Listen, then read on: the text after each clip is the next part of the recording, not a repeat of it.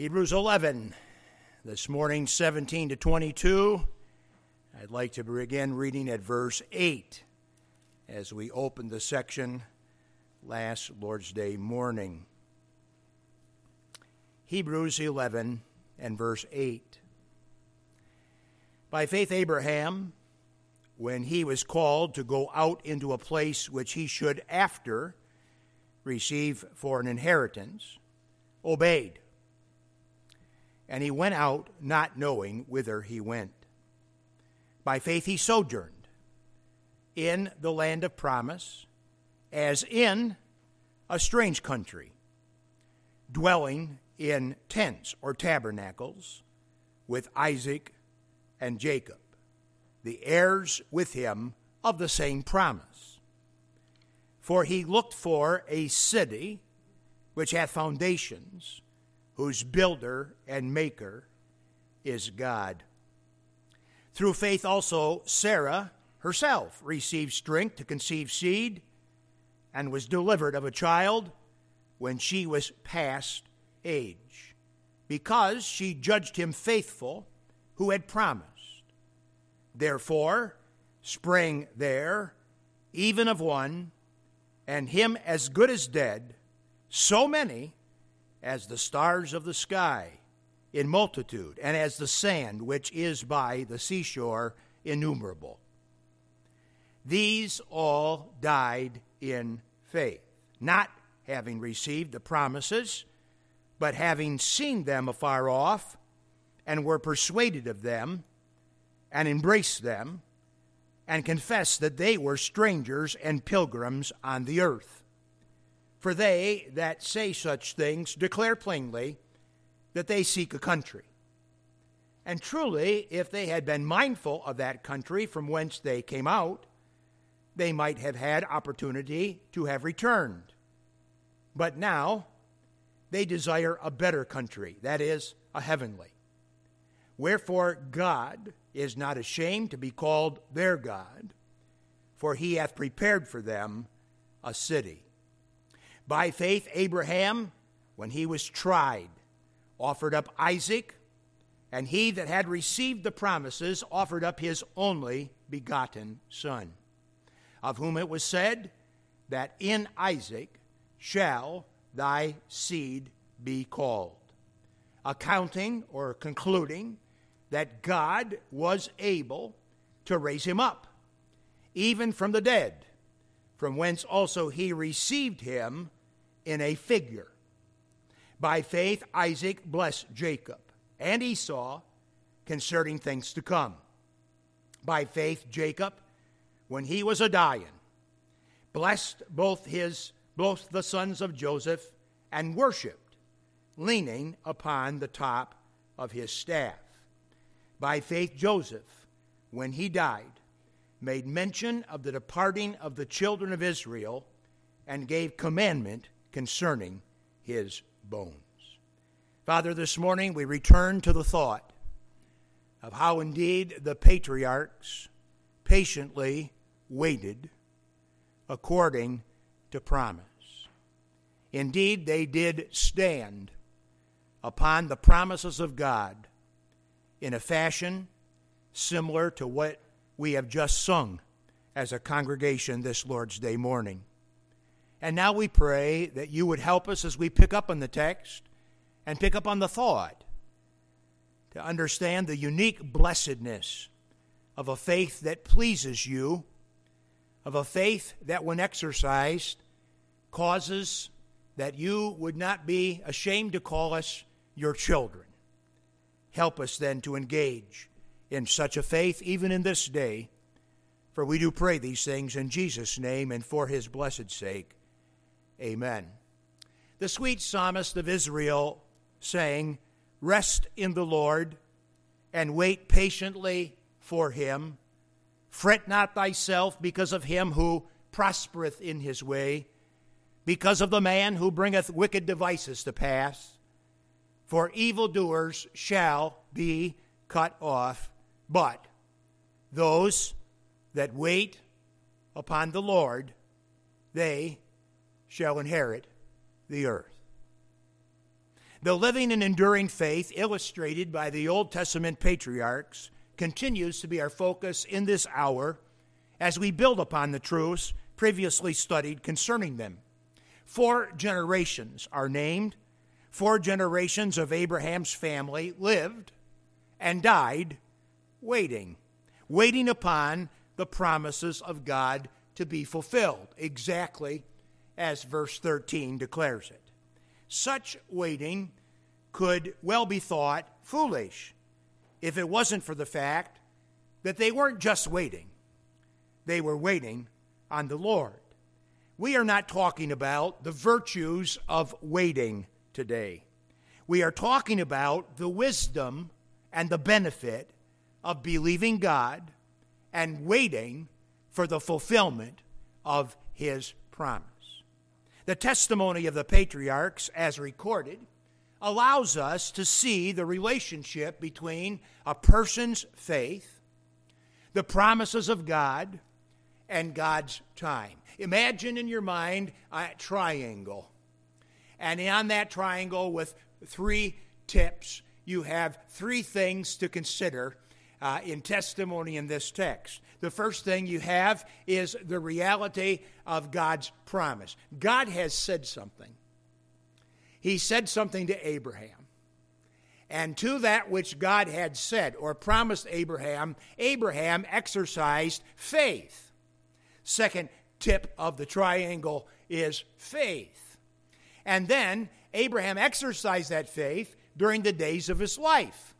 And then Abraham exercised that faith right up until the time in which he died.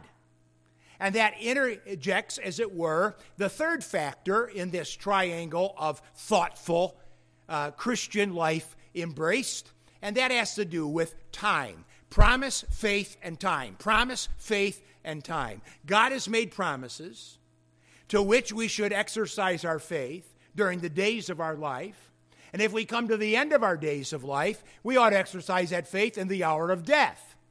Promises and faith, and then in relationship to time.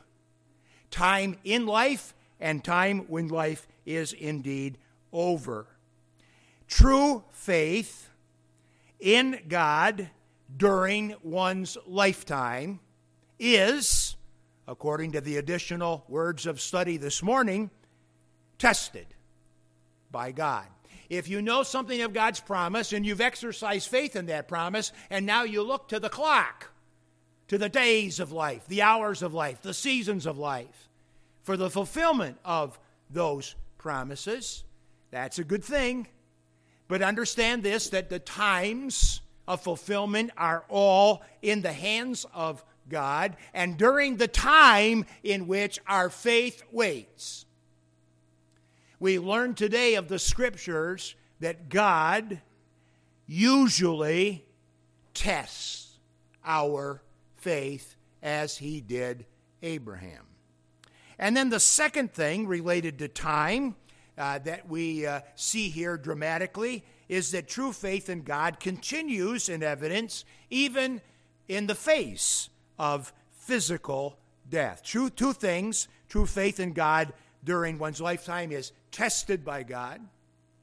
Secondly, true faith in God continues in evidence even in the face of physical death. Those 2 things will be proven by the 4 named generations under the banner of the patriarchs as we pick up the testimony of those generations' enduring faith as seen in the Old Testament Scriptures. We discover and are reminded that Abraham's faith was tested as he waited upon God's promise, verse 17. By faith, Abraham, when he was tested, when he was tried, offered up Isaac, and he that had received the promises offered up his monogene, his only begotten son.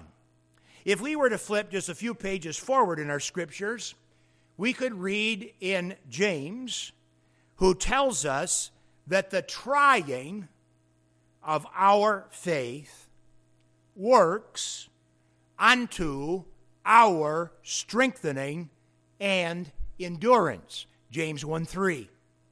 The trying of a believer's faith in the days of earthly sojourn is normal.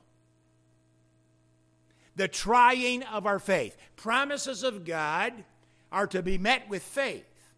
And when we possess faith in the promises of God's word, as actually stated, then comes in the time factor. And as the time factor continues to tick along, then we can expect that our faith in God's promise will be tested. That is the first piece of pertinent information that we are given by way of example here concerning Abraham.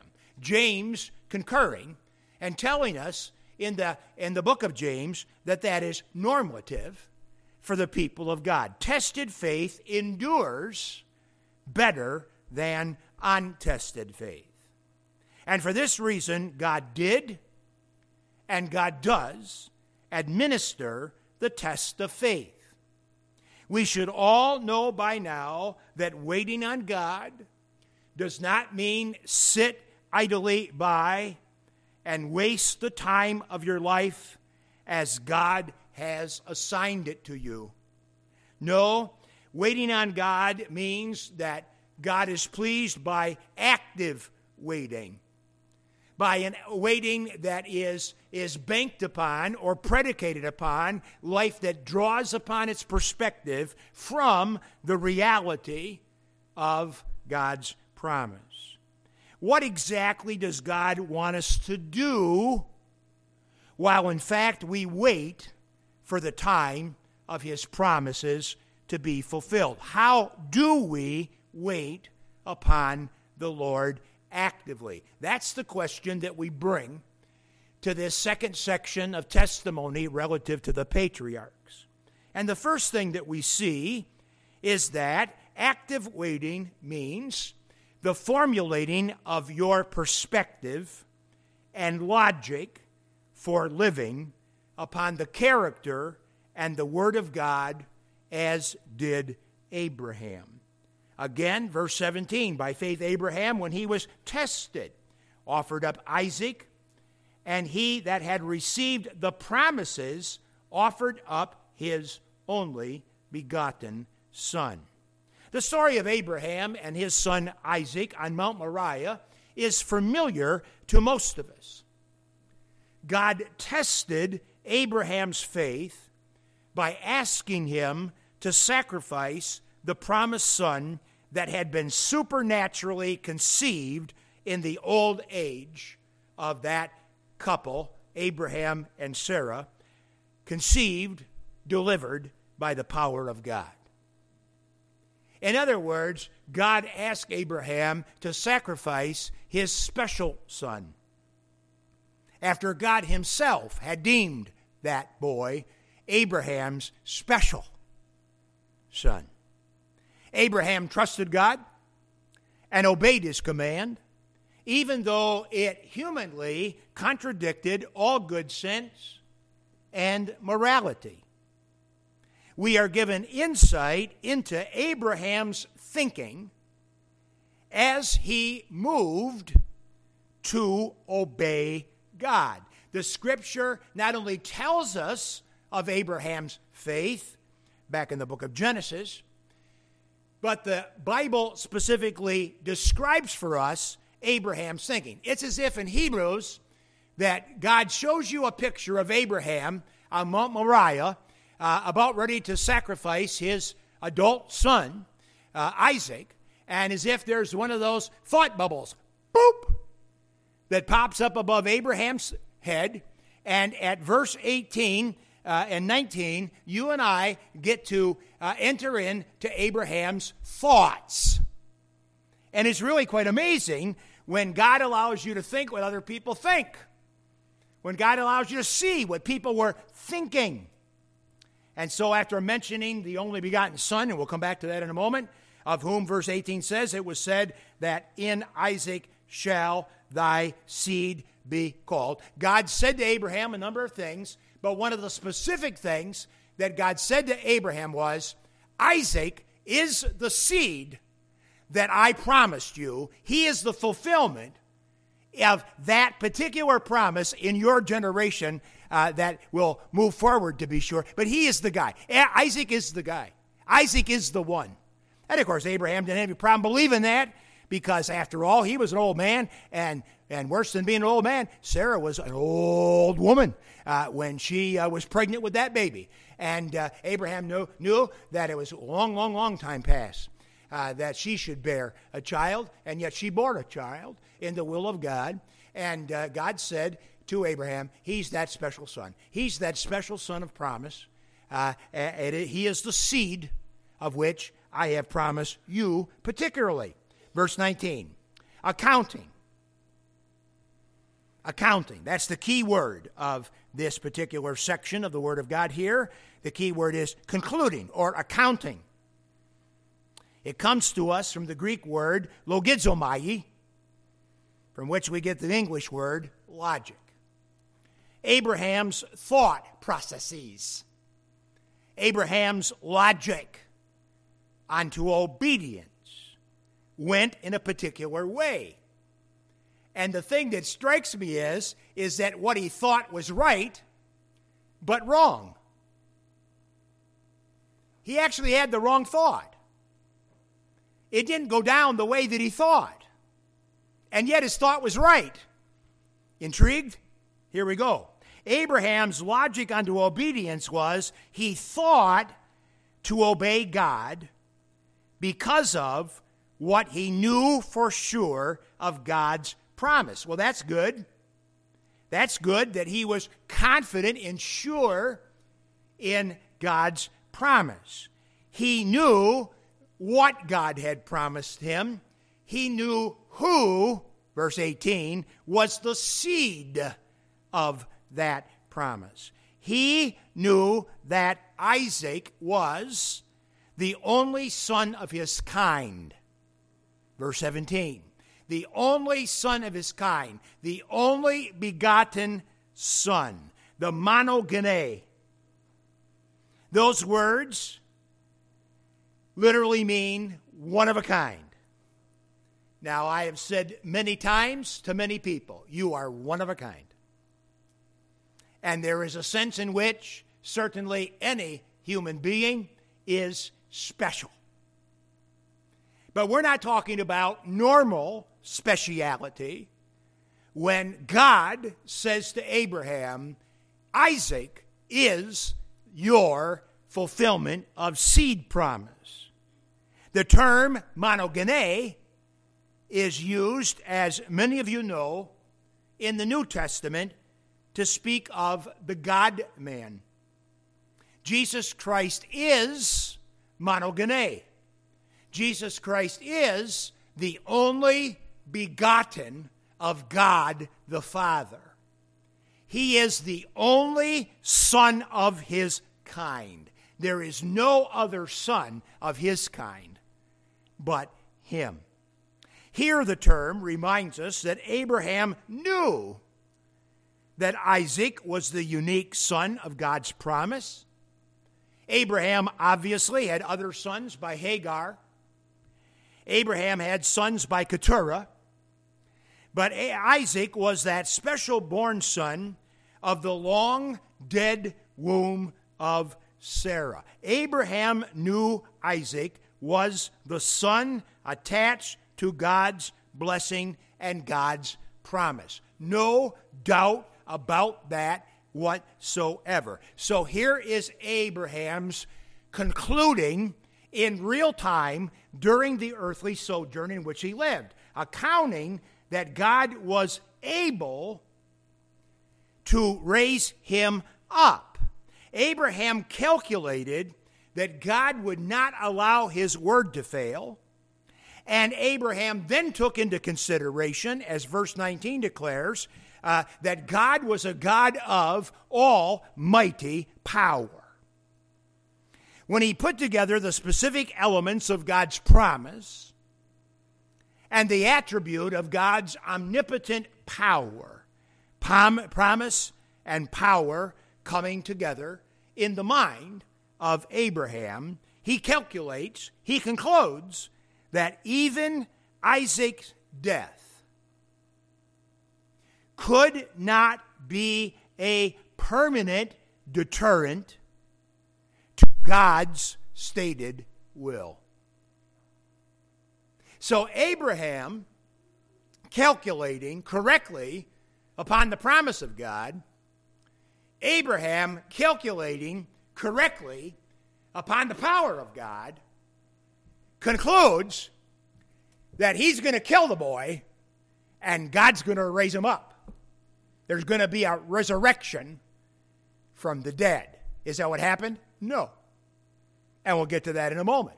And that's why I say that Abraham was right as to promise and right as to power, but wrong as to the event. He didn't exactly have it clear in his mind as to how it would be that God would fulfill his promises. One of the things that is most challenging to my personal life and ministry and to yours is the reminder that you and I are to latch on to the promises of God, to latch on to the power of God, and we are to let God be God as to how it comes down the pike in time. God does not need our help. God needing our help produced Ishmael. God not needing anybody's help produced Isaac. You don't want a life of Ishmael. You want a life of Isaac. Grab a hold of the promise, grab a hold of God's power, and let God be God as to how it actually happens in real time as God has appointed it. Promise, faith, and time. Promise, faith, and time. Promise, faith, and time. And time is where the rub comes in my soul, because sometimes it feels to me like too little, too late. Promise, faith, time. Let God be God as to the time, the day of fulfillment. Let God be God as to the way of fulfillment. Let God be God as to the day of fulfillment. Let God be God as to the way of fulfillment. When you have a promise from God and you exercise faith in God and you struggle with the time, let God have the day. Let God have his way.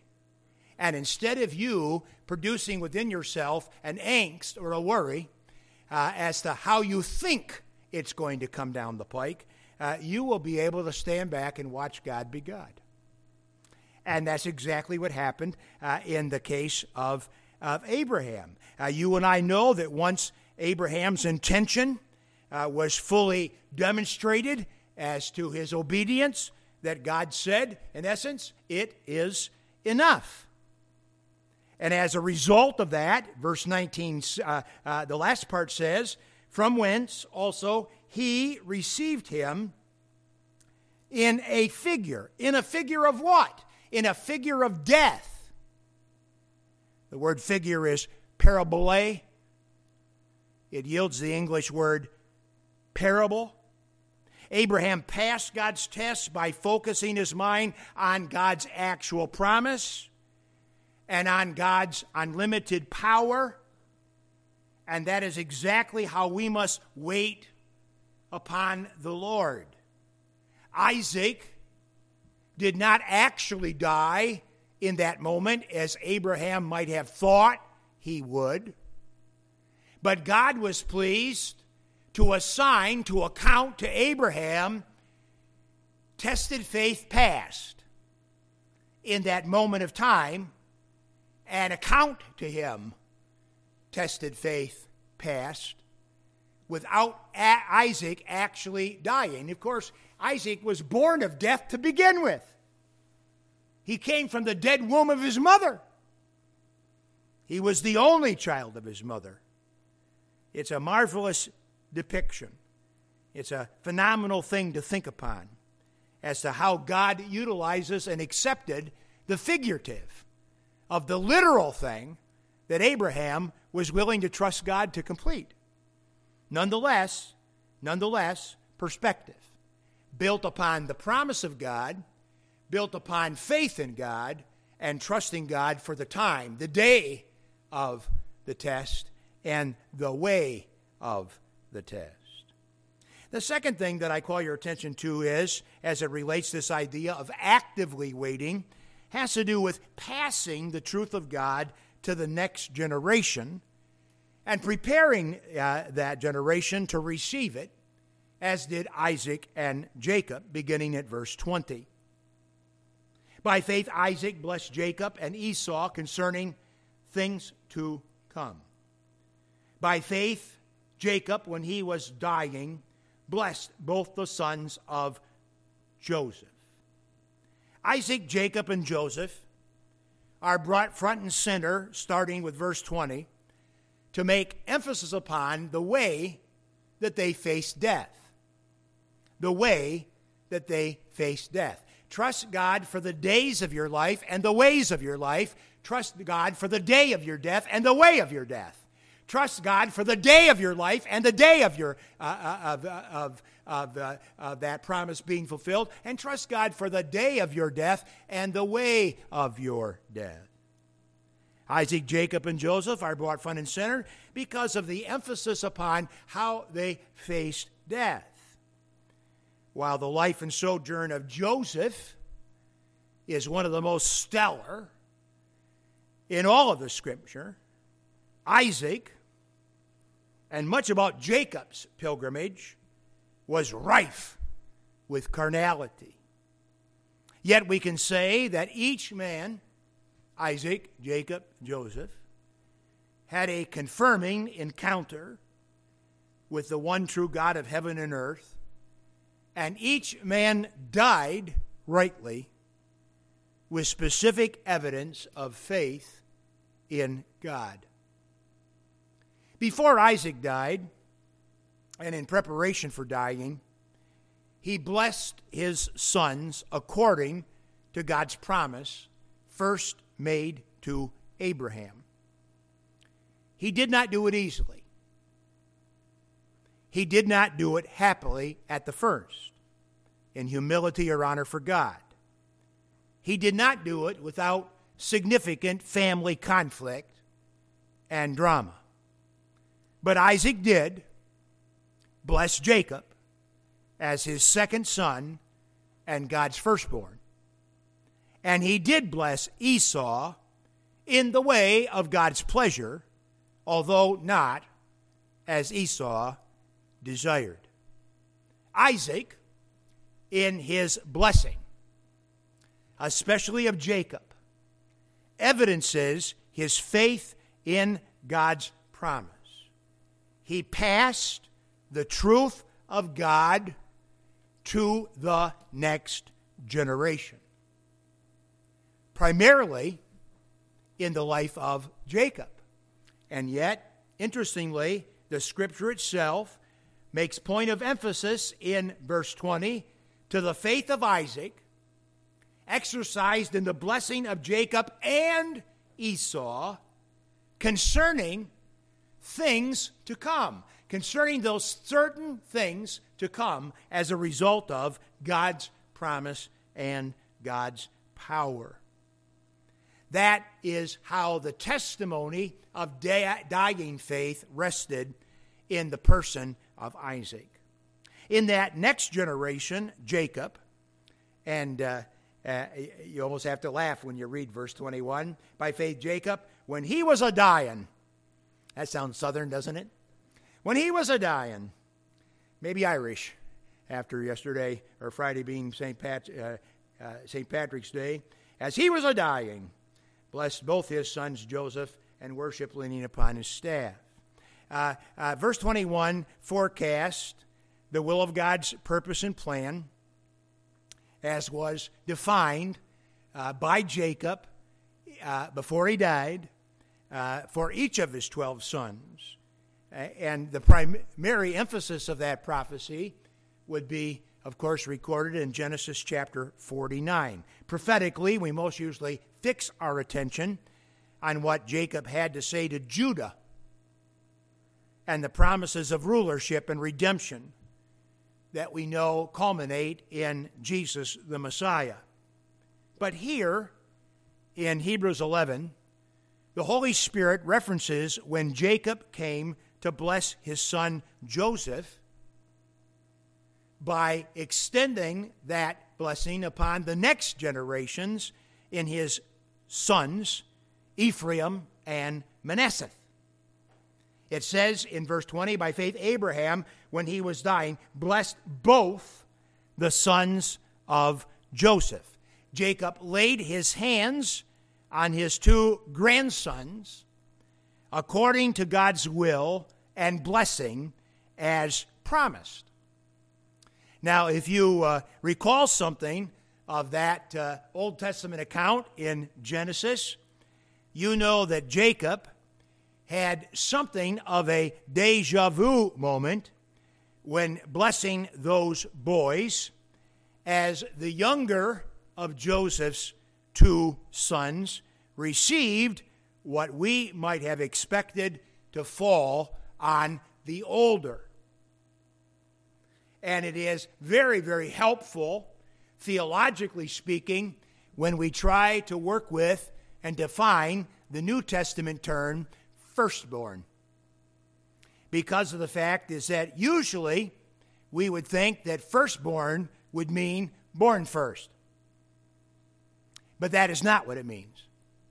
And of course, Jacob himself and his own story is indeed a story of where the first one born, Esau, was not the firstborn in the plan of God, Jacob.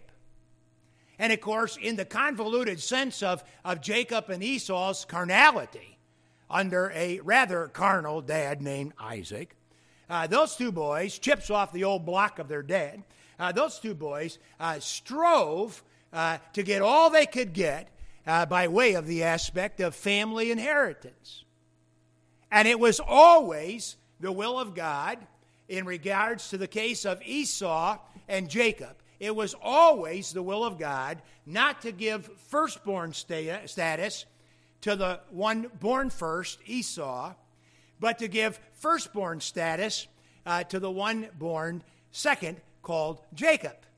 And so, in essence, if you look at it, what God's will was in the life of Isaac was that the promise of firstborn would do this. The problem is that Jacob and Esau strove, and Jacob and his mother strove and caused all kinds of conflict to make this happen. And if they would have just rested in the Lord, God would have taken care of that.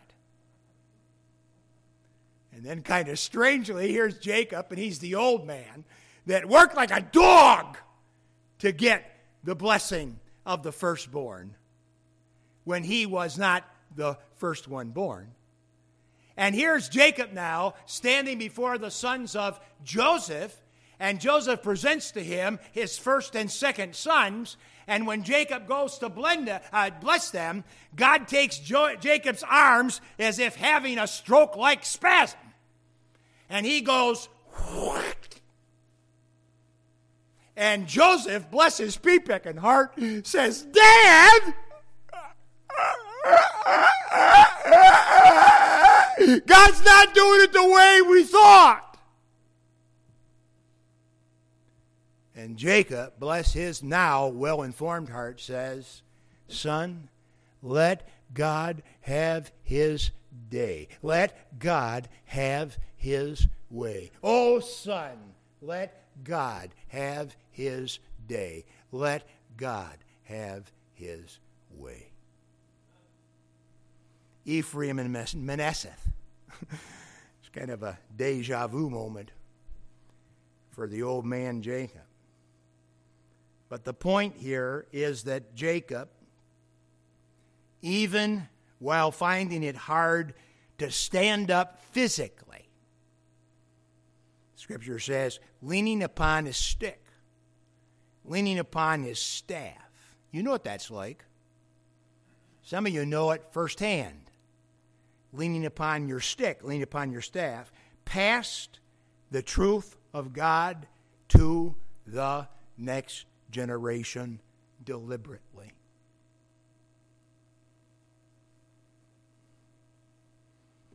Can't help this morning as I look out on the congregation to note those that have young children in their home.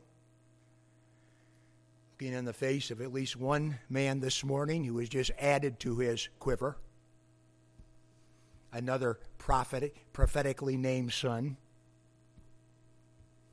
I would remind all the parents in the room that your first and primary ministry before God is with your own family. If God uses you to reach many others, but you fail to pass the truth of God to the next generation, you've really failed. Oh, may God help us all to be faithful with those that he not only has given to us, but put right within our own homes. We pray for the parents of this church that they would be faithful to the truth in the next generation. Jacob, bless his pea-picking heart, died in faith. He died waiting upon the promise and told his grandsons, God promised something. You may well be alive when it comes to fruition. Let God have his day. Let God have his way. Thirdly, then, I say to you that active waiting involves preparing your mind to face physical death and expressing your will according to God's promise, as did Jacob and Joseph.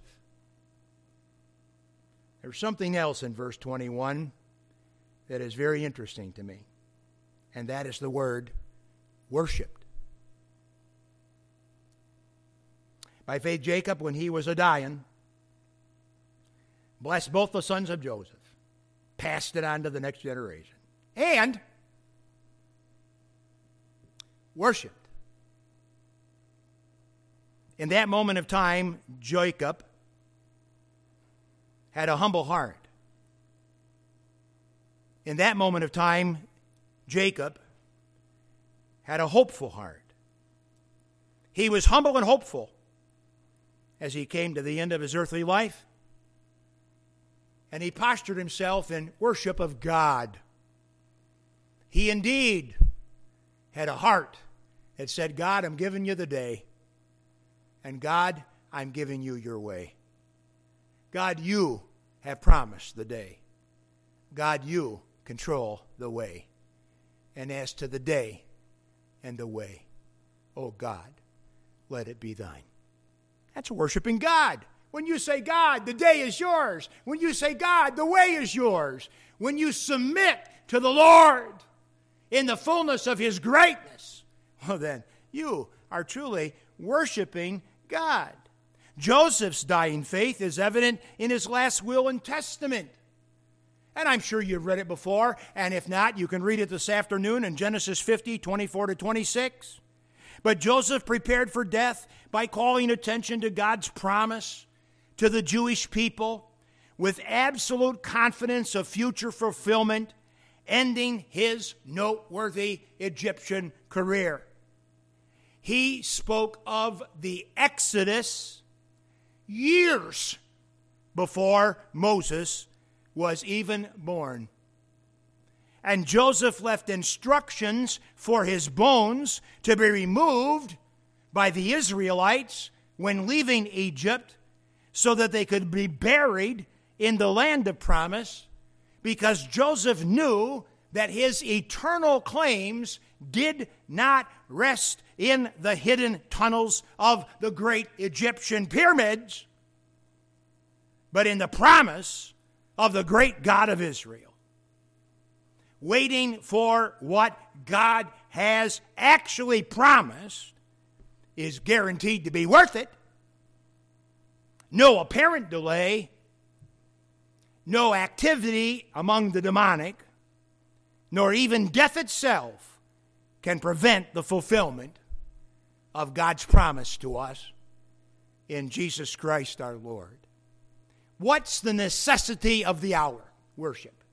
And how would we construe worship based upon this specific testimony? Well, I would construe worship as letting God have his day and letting God have his way.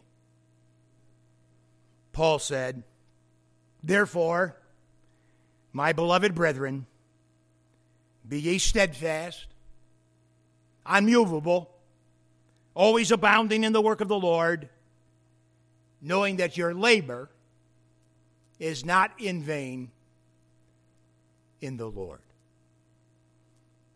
Father, may your people be convinced from above. May they be convinced from within by the prompting of thy blessed Spirit. And may they be convinced by the testimony of the Word of God concerning those deemed faithful, letting you have the day, letting you have your way in the course of life and in the hour of death. May we, your people in this place, exercise ourselves faithfully in that precise and instructive way as seen in thy holy word this morning, and continue to allow our hearts and minds and lips to speak of the glories and the honors ever to be associated with our Savior, Jesus Christ. We pray in Jesus' name and for his blessed sake. Amen.